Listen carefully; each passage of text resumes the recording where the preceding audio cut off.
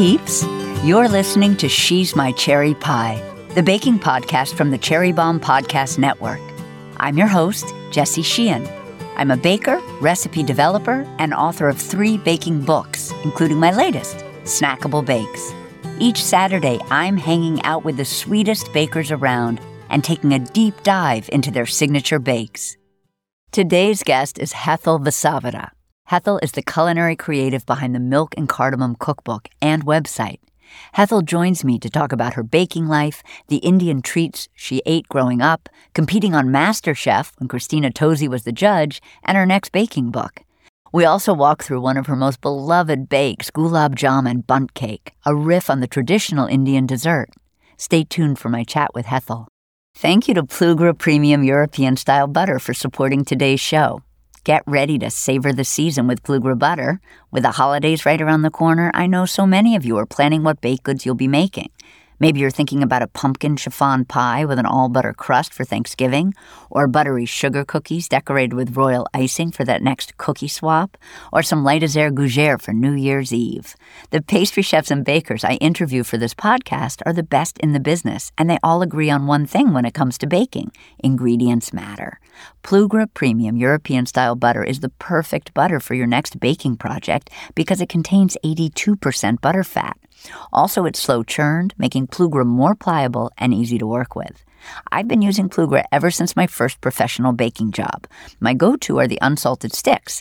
I get to control the amount of salt in the recipes, and the sticks come individually wrapped, perfect for precise measurements. Sticks or solid, salted or unsalted, whichever you prefer, Plugra Premium European-style butter is the ultimate choice. Ask for Plugra at your favorite grocery store or dash over to Plugra.com for a store locator and some delicious holiday recipes. That's Plugra.com. Today's episode is also presented by California Prunes. I'm a California Prunes fan when it comes to smart snacking. Funnily enough, at the same time we started this podcast, my doctor told me how good prunes are for your gut, your heart, and even your bones. Prunes contain dietary fiber and other nutrients to support good gut health, potassium to support heart health, and vitamin K, copper, and antioxidants to support healthy bones. So prunes became a daily snack of mine. I have them in my cabinet at home, I put them in smoothies, and I bring them with me when I'm on the go because they are perfectly portable. Now let's talk about my true love, baking. California prunes are a great addition to baked goods, especially this time of year. They work beautifully in recipes with rich and complex flavors like espresso, olives, and chilies. And they enhance the flavor of warm spices, toffee, caramel, and chocolate. Consider adding prunes to scones, gingerbread, coffee cake, or any baked good that calls for dried fruit. If you're looking to make some holiday showstoppers, like a fruitcake you make ahead of time, keep prunes in mind when you're assembling the dried fruit you need. They add just the right texture and flavor. Be sure to check out the California Prunes website at californiaprunes.org for recipes and more. That's californiaprunes.org. Los Angeles Bomb Squad, thank you so much for coming to our baking celebration last week at Republique. I had so much fun meeting all of you and hearing from our guest speakers and panelists. We ate a lot of great baked goods and had so much fun. Thank you also to our hosts at Republique and to our friends at Plugra Premium European-style butter, California Prunes, and Ghirardelli for supporting our event. Let's check in with today's guest. Hetal! So excited to have you on She's My Cherry Pie and to talk Gulab Jamun cake with you and so much more. I'm so excited to be here. Yay! So you have said that your mom was your biggest inspiration in the kitchen. She's a natural-born chef. She never followed recipes. She used her intuition to create delicious Indian meals. However, despite being inspiring, while you wanted a pink buttercream frosted cake for your birthdays when you were little with flowers piped on top and your name written in fancy cursive, your mom had other ideas. Can you tell us what your mom would make you for your birthday instead of cake? She sure did. Man, every year it was something different, but the most memorable one is one year she made me a cereal cake. So cereal is basically semolina that's toasted in ghee till it gets really nutty and fragrant. And then you add like a simple syrup basically to it to sweeten it and for the semolina to soak it all up. Think of it like a really sweet semolina meets oatmeal vibe. And she would then take it and like Play-Doh, form it into a cake shape and then stick not just a birthday candle, but a tapered table candle into it. I don't think she knew what it was, but it was a prayer candle. I love how she was really trying. How would you describe your dessert style? I like to call it like Indian desserts in drag. It's just everything is extra and over the top. The pinks are pinker. The gold is golding. The flowers there's more flowers. I've always really liked everything extra, as has my family. Even when we go to weddings, I remember sharing pictures of like my family members at a wedding versus my husband's family photos at our wedding. All you see is sparkles and bright colors on my side of the family. But I really like just showing the desi joy that you feel when you're eating these desserts and having it in like a visual way on the dessert. I was hoping you could tell us about your first book. I know there's another one on the way, and we'll talk about that too. But tell us about your first book, Milk and Cardamom, which is the same name as your blog or your website. But it's hybridized sweets, which blends flavors of your Indian heritage with your American upbringing. Can you tell us about the book? This book was literally me mashing up all the foods I wanted as a kid, but never really got until I was older, with all the things I actually got. And then there's some recipes in there that I didn't have the heart to change. So I have my Churmaki laddu recipe in there that's like traditional to how my mom makes it. And my mom's kind of a health nut. So she, instead of deep frying the whole wheat flour in butter, she actually will make like a flatbread and toast it and then blend it. So there's not as much fat in it. But I have a lot of my Siro recipe is in there with memories of my mom making me Siro birthday cakes, I guess. And then I have a lot of fusion desserts. And when I put this book out, I honestly was so nervous because it's such a niche subject. And I was like, I don't know how many people can relate. Can you tell us what year it was? This was 2019 when the book came out. And I remember mildly panicking because I was like, what if no one can relate? What if people aren't into this? Because baking is not a big thing in Indian culture, at least in my parents' generation. My mom would tell me how no one had ovens. You had your town baker that you would bring ingredients to and they would bake something with whatever you brought them. But there was no grandma's cookie recipes that were passed down or anything like that. I was like, what if no one relates? What if no one buys it? What if no, that full imposter syndrome panic. And the book came out.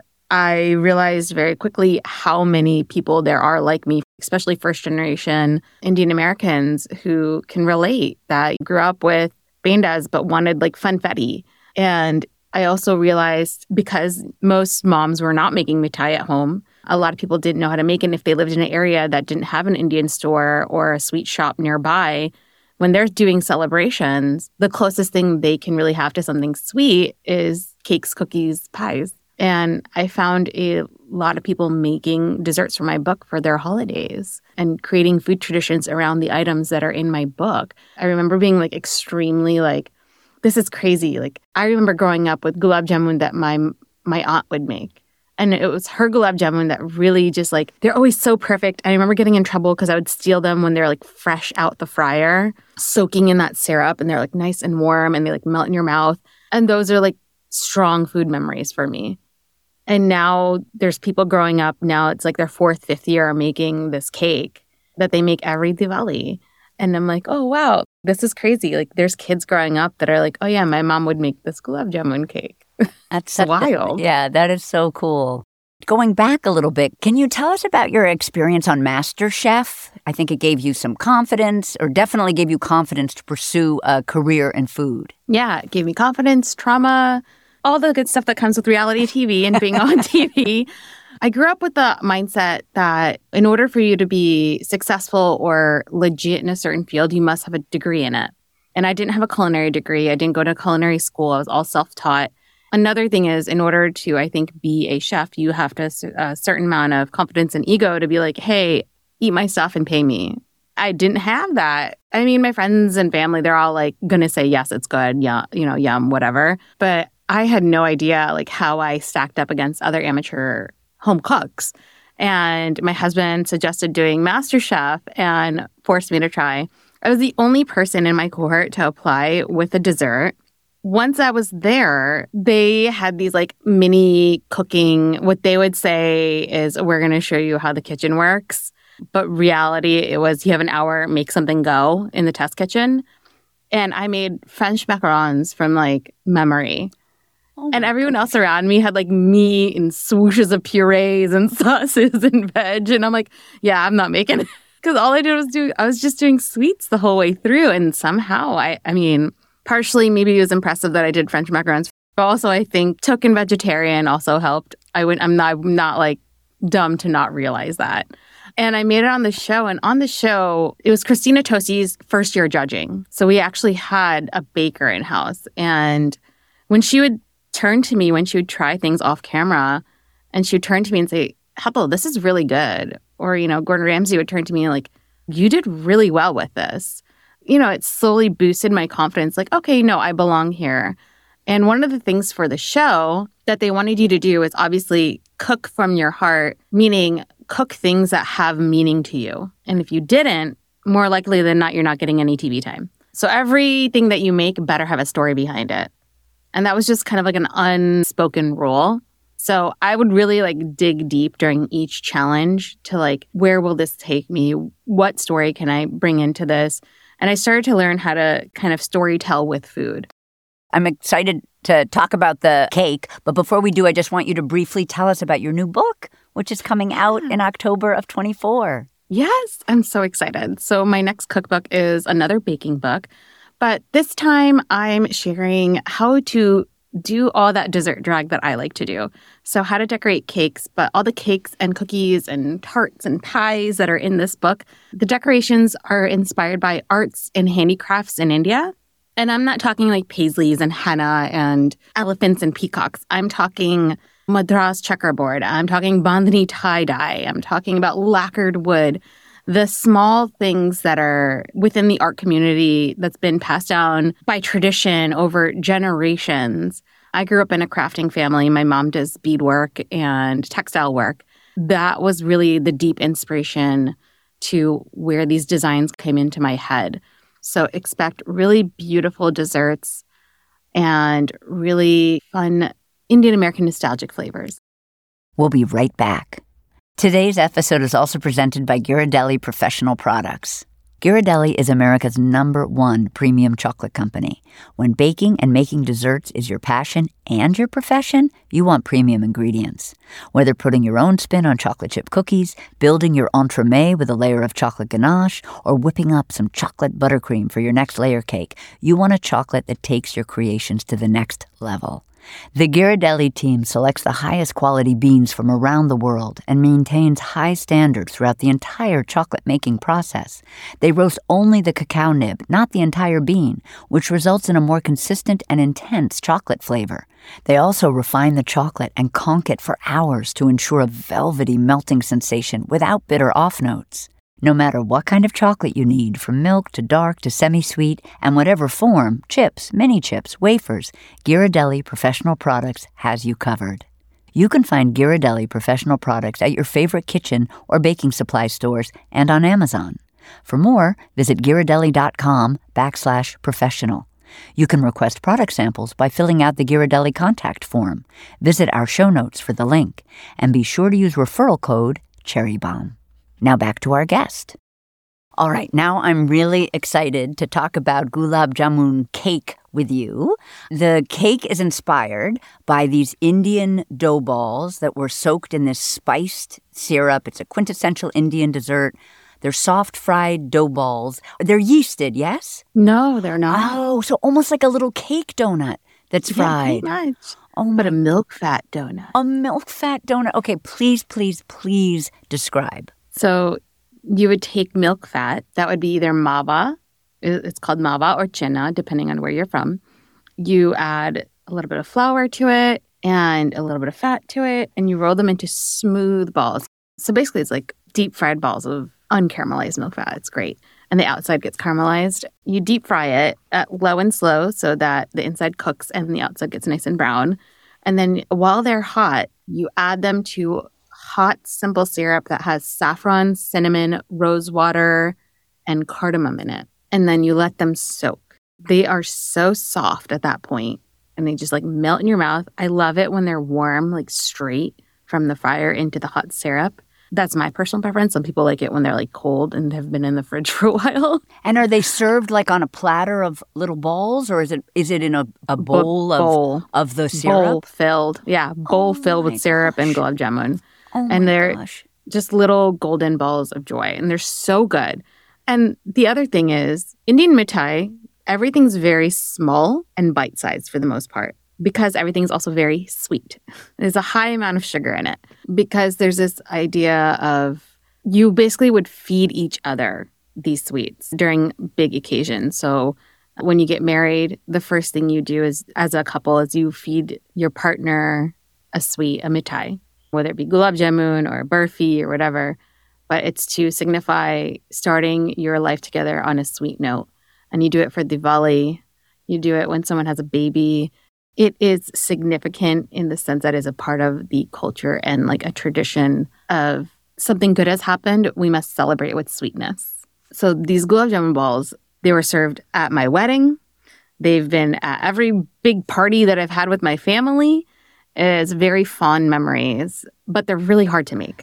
So this is a bundt cake that we're going to make. Mm-hmm. First things first, we're going to make the cake. So we're going to grease our bundt pan. So I always go with Nordic Ware. They make the best thick-walled bundt pans, and they bake really well, and they stay nonstick forever. As long as you grease it really well. I've had no issues with their bundt pans ever. Then if I want like a really tall cake, I'll do a 6-cup pan. And if I want like a more wreath-like thinner cake, then I'll do a 10-cup. Nice. Could we use cooking spray, or are you just a butter? I double. You double? I am risk averse in all things in life. Ooh. And that includes my bundt cake pans. Oh, so I butter liberally, and then I use the baking pan spray that has flour in it. Baker's Joy, I think it's called. Yeah, there's Baker's Joy, and I think Pam has one too. And I'll use that on top of it. Oh my gosh, what a great tip. Make sure it's like, because like nothing's more depressing than like you trying to turn out your bundt cake pan and it's all stuck and you're like, why? I couldn't agree with you more. I love that. So we're going to preheat our oven to 325, which is a teeny bit low. No, I feel like most of the time I'm baking a cake at 350. Tell us about 325. Yeah, so what I learned is bundt cake pans, because of the nature of the shape, tend to develop humps in the center. And you'll see like a little bump coming up. To keep it lower and more even so that when you flip your bundt cake pan, it's not like just lifted up on its own, I bake it low and longer, because what happens is the pan gets hot, so it bakes everything that's touching the pan quicker, and then towards the center, all of it kind of like forces it to come up and crack and bubble up over the center of the pan. So if you bake it lower, you don't get the hump that bundt cake pans can get on the bottom of them. I think that's brilliant. And I also think it's funny with a bundt cake, it's different because the top, when you bake it, becomes the bottom. So if it's humped, like you said, it's going to be a little wobbly. I think that's really smart. I love that. And now we're going to add softened, unsalted butter and granulated sugar to a stand mixer bowl. Is it a KitchenAid that you like to use? Yes. So I have both the classic and the professional, depending on like how many cakes I'm making. But yeah, I use a KitchenAid stand mixer. I whip it good, and it has to be 3 minutes. I think this is like the biggest mistake so many new bakers make is not creaming their butter and sugar enough. And I don't think people realize like how important it is to continue creaming it. Yes, sure, it might look the same from minute 1 to minute 2 and 3. At a molecular level, it does change because you're adding volume. You're adding air bubbles, which is insulation. Like you've ever made cookies where like the outside part bubbles and then the inside just stays in a hump. The center stays in a little lump and the outside bubbled out. It's because you didn't whip the butter and sugar long enough. Those air bubbles creates a little bit of insulation from the hot pan. And it also increases the volume. So if you don't whip it enough, your cake's going to be flatter. You're going to have less cake. I love that. We're going to mix on high for 3 minutes, as you said, till the butter turns pale and fluffy. Should we also be scraping down with a spatula or just let it go the whole 3 minutes? I scrape down halfway through. Okay. Scraping's very important as well, so you have a homogeneous mixture. The OXO Good Grips silicone spatulas, they have the big white ones. Those are my favorite scraping spatulas. My other favorite spatula is, I think it's Tovolo. They have these Flex Grip mini spatulas. which are also extremely useful. Ooh. But the reason why I like them is because the whole thing, the handle and the head, is all silicone. Mm-hmm. So there's no worry about the head falling off. Cleaning is easier because there's no nooks and crannies that you're trying to like get batter out of or worried that water's going to get in and like get gross. They are heat proof. The heads are just stiff enough that you can scrape without it like folding in half on itself. It can like manage a thick batter very well.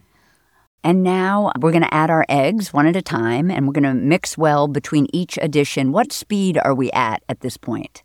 I usually whip them at like 8, 9. Okay. Pretty much medium high. Okay, so kind of about the same as we did for the butter and the sugar? Yeah, because I like to think about it when I'm adding eggs to the cream, sugar, and butter. It's like when you're making dressing, right? Like you're whisking whatever acid really quickly before you add the oil into it, or as you're adding the oil into it, so that you get a nice emulsion. Same thing, you're trying to create an emulsion, so you want it to be whisking quick. Because if you whisk too slowly or mix too slowly, you're not going to build an emulsion, and it's going to get kind of curdly looking. Now we're going to add vanilla. Nielsen Massey. I am obsessed with their Indonesian vanilla. And then if I'm going for like a paste, Hetal is another one that I like. And we're going to add some salt. Do you like to use kosher or do you like to use fine sea salt? Kosher, always. And we're going to mix that for 30 seconds. Still at sort of a medium high. Yes? Mm-hmm. Okay. Yep. And then we're going to add some all-purpose flour. For this specific cake, because you need the structure because you're soaking it in so much syrup, I do King Arthur because it has a little bit of a higher protein content in it compared to other brands of all-purpose flours. So the gluten and the basically the protein helps provide structure so it doesn't turn into basically like a mush post-soak. And we're also going to add some cardamom. For this one, I've really liked Burlap and Barrel's Cloud Forest cardamom. And they sell just the seeds. There's many ways you can get cardamom. You can get the pods. You can get ground pod plus seed and then ground seed.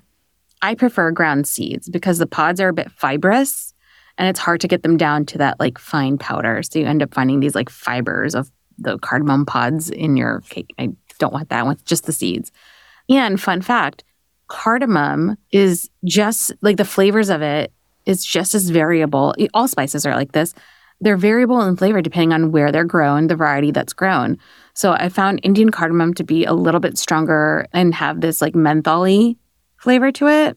But when you want something a little bit more delicate, a little bit more floral, I found the Central American grown cardamoms tend to have that kind of lighter. I noticed it's only a half teaspoon, which seems like such a tiny amount. So it must have like tremendous bang for the buck. Is that correct? In my book, I say use freshly ground cardamom. Yeah. Don't buy powdered cardamom.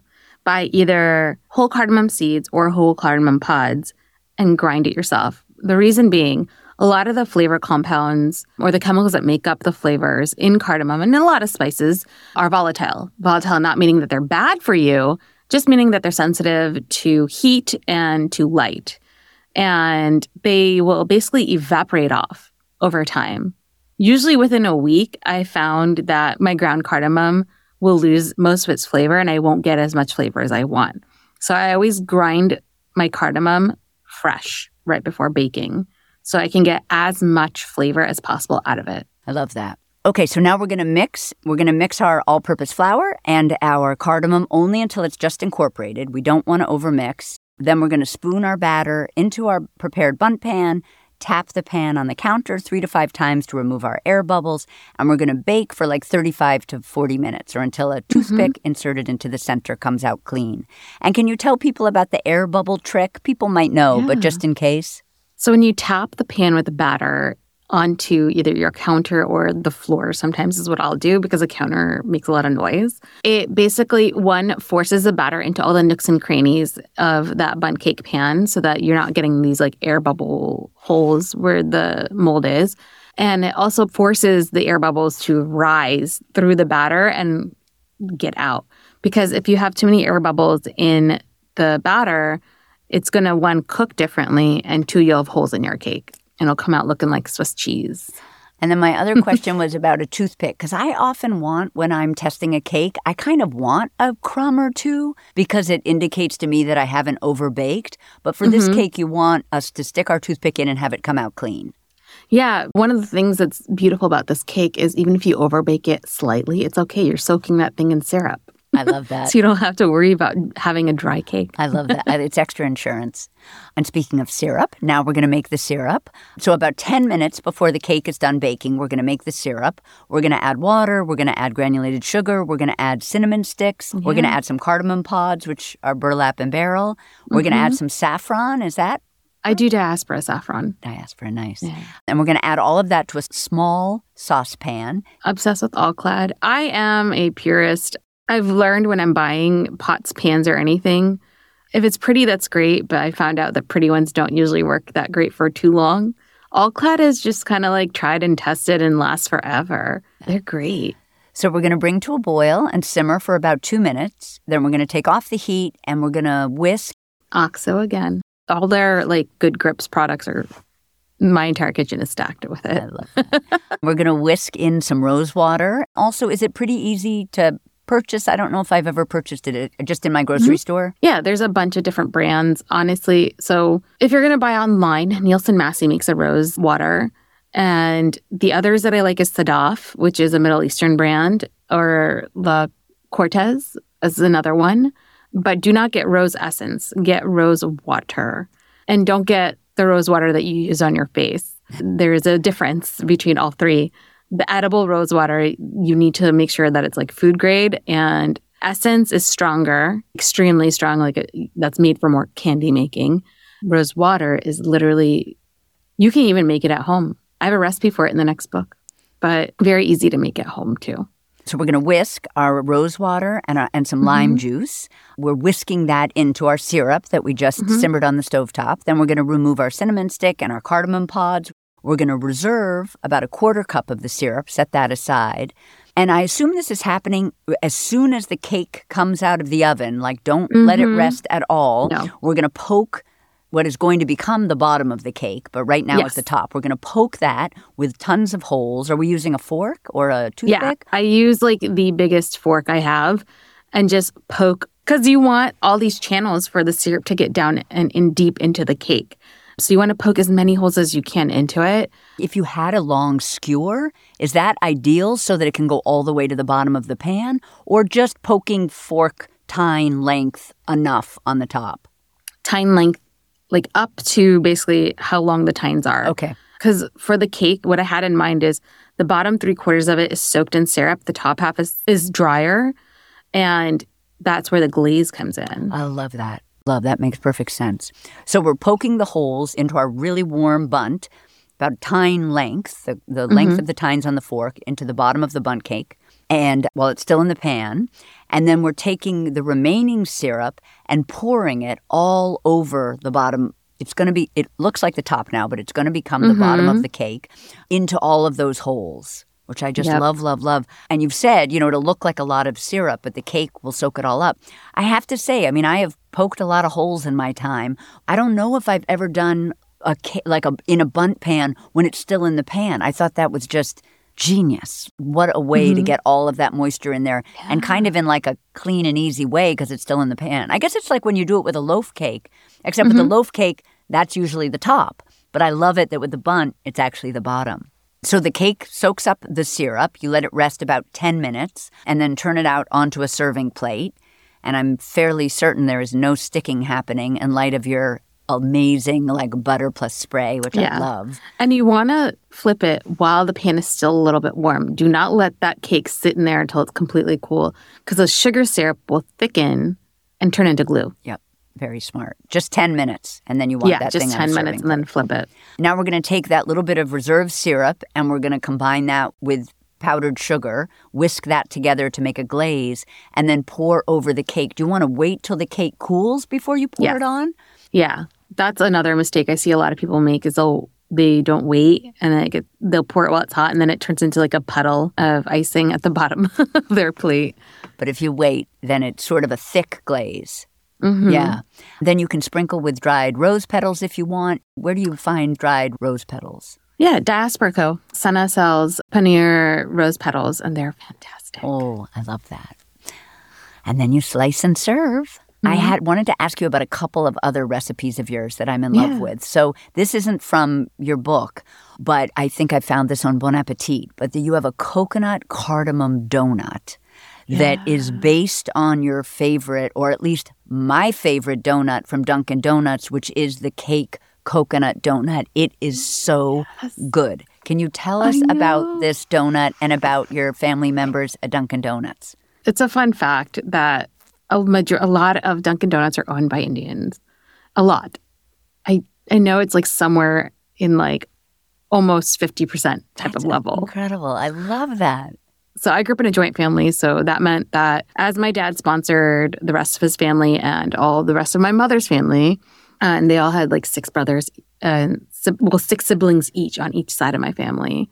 Some of them worked at Dunkin' Donuts, so during weekends or anything like that, they would bring home like a box of donuts. And during Diwali especially, sometimes we wouldn't get a chance to drive to Jackson Heights or Edison, which was an hour from where I grew up.